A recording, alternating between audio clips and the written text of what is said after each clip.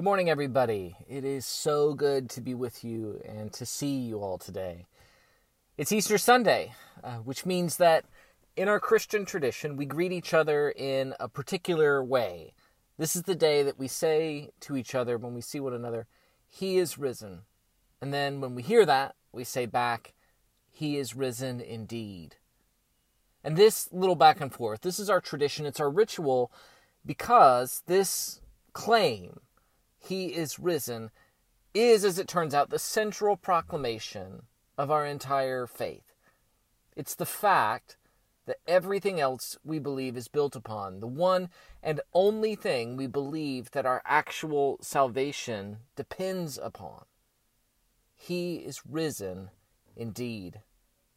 And on Easter, we go back to that central belief, to that central fact, because no matter where else our journeys throughout the year take us, no matter where our faith is in this moment, or what our struggles are, or how we are or are not growing ourselves, we want to make a point of remembering each and every spring that the single most important thing is the absence of something, the absence of someone.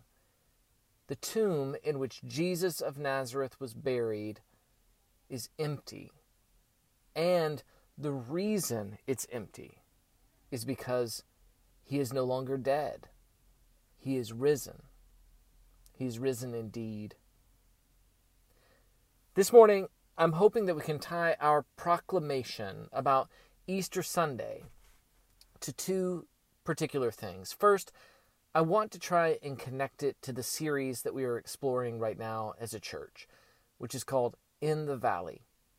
In this series, we are looking for how the words of the Bible meet us in the moments when we are lowest, when we are struggling and hurting. It's a series about mental health, and we're looking at this right now because as we start to get closer and closer to being, quote, back to normal, we want to make sure as a community that we honor and address the hard places that we have all been this past year. I believe Easter, I believe the empty tomb speaks to this. And then the second thing that I want to do is to connect the empty tomb to the bigger theme we have for this entire year, which is permission to hope. I want us to ask, how exactly is it that the resurrection of Jesus from the dead opens up new and hopeful possibilities for us in our own lives and in the lives of our communities? And if you're the sort to write this kind of thing down, here's the big idea for this morning, which I think can tie all of this together. The big idea is that we have to give up in order to grow. We have to give up in order to see a real miracle happen. I said a moment ago that when we say He is risen on Easter Sunday, we are making a claim about Jesus. In fact, we're making the single most important claim that we can make about him. And here's what I mean by that. The part of the Easter story that is beyond dispute, the part that is testified to by witnesses both among Jesus' followers and among the Roman authorities who crucified him, is that on the Sunday morning following Jesus' death and burial, the tomb where he was placed was empty. Jesus' body was gone. Both the Bible and Roman records tell us that this was the start of something almost like the opposite of a murder mystery, in that where a body should have been, a body couldn't be found. And so, questions and theories begin to spread far and wide in the wake of this discovery of an absence.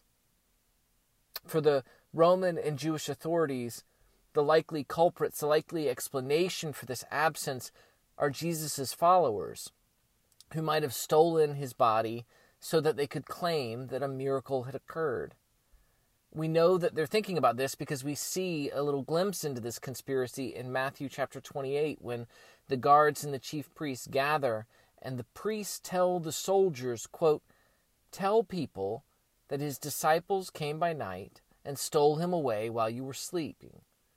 And this story, Matthew records, has been spread among the Jews to this day. Now, this makes sense as an explanation to the Romans and to the chief priests because it explains that absence. Jesus is not there in the tomb because his disciples have stolen his body in order to prolong his story. But the problem is that in the Gospels, we also see that among those followers, a very different theory is forming. For them, for Jesus' disciples, the explanation for the absence of the body is that Jesus' enemies stole his corpse for the express purpose of heaping insult upon injury for them. The disciples are the victims in their own minds here when it comes to the empty tomb. To the disciples, the absence of his body is best explained as this act of continuing cruelty which drags out something that it's clear they believe is completely over. I'm struck when I think about this by the words of Mary, who's the first person to witness the empty tomb, when she reports back what she's seen to the disciples. And she says in chapter 20, verse 2, she says, "They have taken the Lord out of the tomb, and we do not know where they have laid him." It doesn't sound to me like on Easter morning Mary is formulating a conspiracy, because she's not looking for a risen Jesus. What she's looking for is Jesus' still dead body, which she fears has been hidden in order to keep her and to keep Jesus' disciples from finding any closure with him. So, one of the strange things about this whole story on Easter is that on Easter morning, although we know from both Roman accounts and from the accounts of the disciples that Jesus' body is missing from the tomb, on Easter morning there's still no consensus among anybody about what has happened to it, which means that there's no claim yet. And in fact, things stay that way all day long. After Mary leads the disciples to the empty tomb, they find Jesus' burial clothes folded on a stone. And then the Bible says in John chapter 20, verse 10, quote, "The disciples went back to their homes." The disciples went home. They didn't go shout about a resurrection from the dead from the rooftops. On Easter morning, the disciples didn't believe the resurrection had even happened. Even more than in the moment of Jesus' crucifixion, it's Easter morning when the disciples feel most profoundly and completely defeated. And the empty tomb on Easter morning is an exclamation point on their failure. Until it isn't. At this lowest moment, when hope isn't about to be lost, but hope has already been completely lost, in that moment, the miracle makes himself unmissable. I'd like to read a bit now, continuing on in John chapter 20. This is verses 11 through 16, which say, "But Mary stood weeping outside the tomb. And as she wept, she stooped to look into the tomb, and she saw two angels in white, sitting where the body of Jesus had lain, one at the head and one at the feet. They said to her, 'Woman, why are you weeping?' And she said to them, 'Because they have taken away my Lord, and I do not know where they have laid him.'" Having said this to angels, I add as a side note, she turned, and she saw Jesus standing, but she did not know that it was him. Jesus then said to her, "Woman, why are you weeping? Whom are you seeking?" And supposing him to be the gardener, she said to him, "Sir, if you have carried him away, tell me where you have laid him, and I will take him away." And Jesus said to her, "Mary." And she turned and said to him, "Rabbi." Isn't this the most lovely possible way to tell this story? Seeing angels, seeing Jesus. Mary still can't see the miracle until the miracle calls her name. Jesus calls her, and that's when she understands.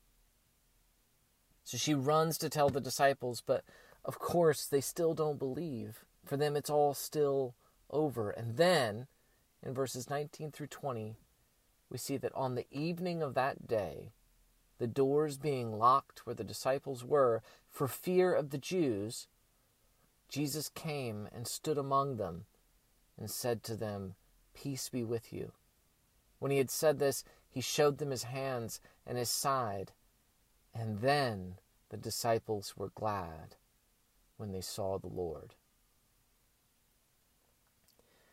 I don't know if you grew up in Christian culture or not, but if you did, there's this common image that Christians use of Jesus standing at the door of our hearts and knocking.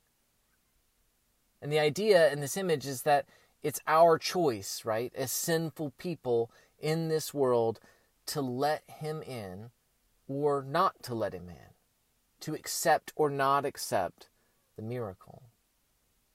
And there is definitely truth in that. It's an image that comes from Scripture after all. But I think that we should set that image right next to this one, where the disciples have locked the doors where they are out of fear, where even after hearing word of his resurrection, the disciples don't believe it, and they are afraid of their enemies, and it's clear that they have just utterly and completely given up. And yet, in that moment, Jesus doesn't knock. Jesus just comes right in. He stands among them, and he offers to show them the wounds in his own body, and then the disciples are glad. Then the disciples see the Lord. And this story is also true. A story where Jesus finds us even when we have completely given up. He finds us when we are fearful.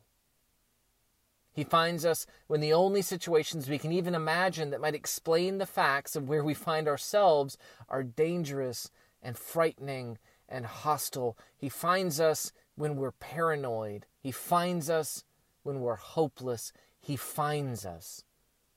And the miracle becomes unmissable. There's a lesson in here that might be hard to hear, but I think this year of all years, we need to say it on this Easter Sunday. And it's that it's okay to feel like you have given up. It's okay to be defeated. It's okay to lose and to be absolutely unable to even imagine a way where you can spring back and win somehow. Because this isn't an American sports movie or a superhero movie where the heroes get to a point where all hope seems lost, and then at the last second they rebound and win.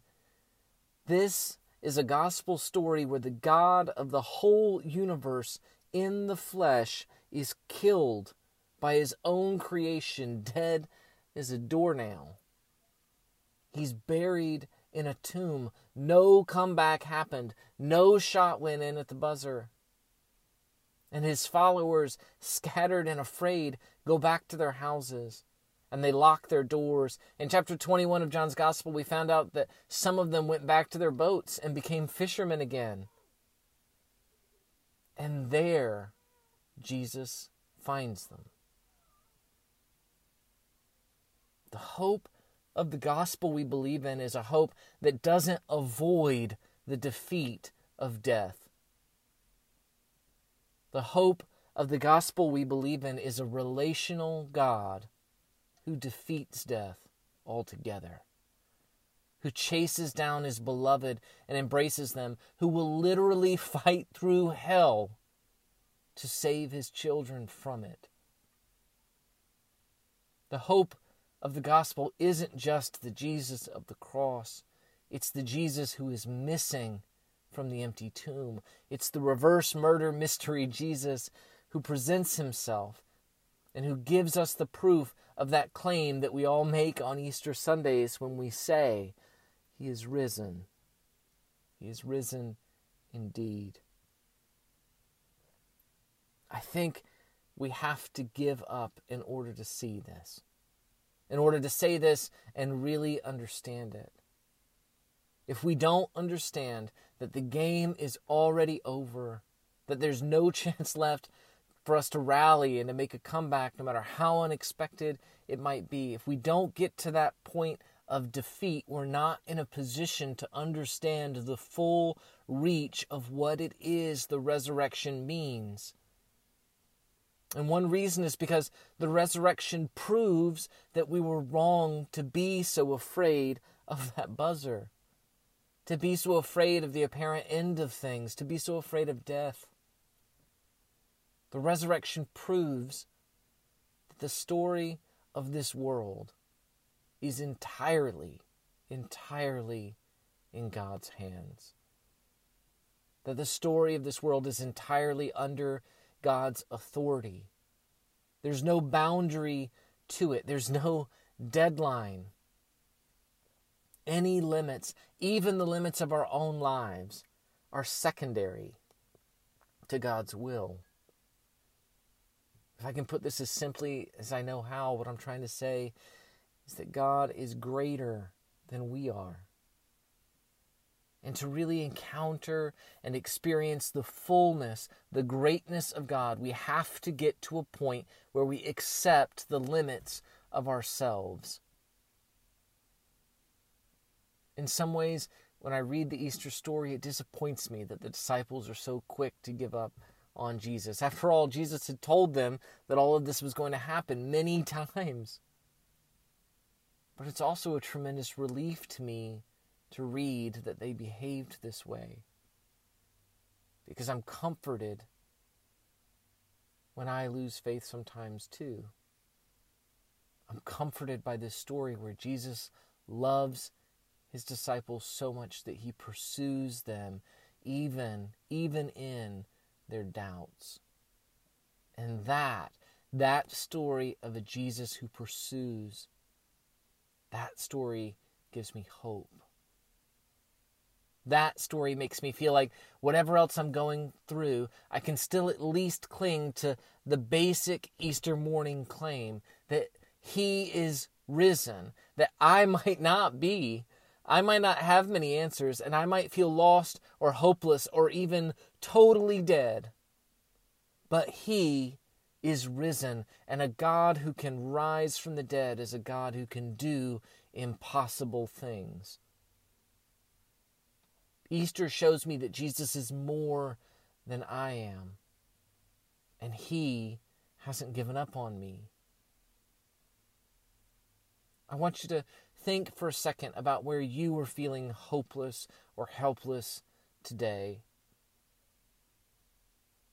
And I want you to ask yourself, what if that's not a feeling to run from? What if that hopelessness and helplessness is a feeling to embrace? What if this place that you're so afraid you are is exactly the place where a God who works miracles is looking for you, if you are open to seeing him? We have a long road ahead of us as a church family. Right now, as a church, we're homeless, we're grieving. But let me tell you this one thing. I'm not afraid anymore of giving up. In fact, I'm excited to do it. Because when we give up, we can see miracles for what they actually are, which is God loving his people with all of himself. I don't know what God's going to do with our church, but I want my eyes to be open so that I can see him do it. I don't know what God's going to do in our lives, But I know that if we hold together as a community, that we can bear witness to it and we can celebrate it together. I don't know what God's going to do in our city, but I do know that it will be a greater miracle than anything we could ever dream to do on our own. Our hope is wholly and completely in this one simple and incredible claim. He is risen. The tomb is empty because death has been defeated. We have been pursued and we have been found. He is risen indeed.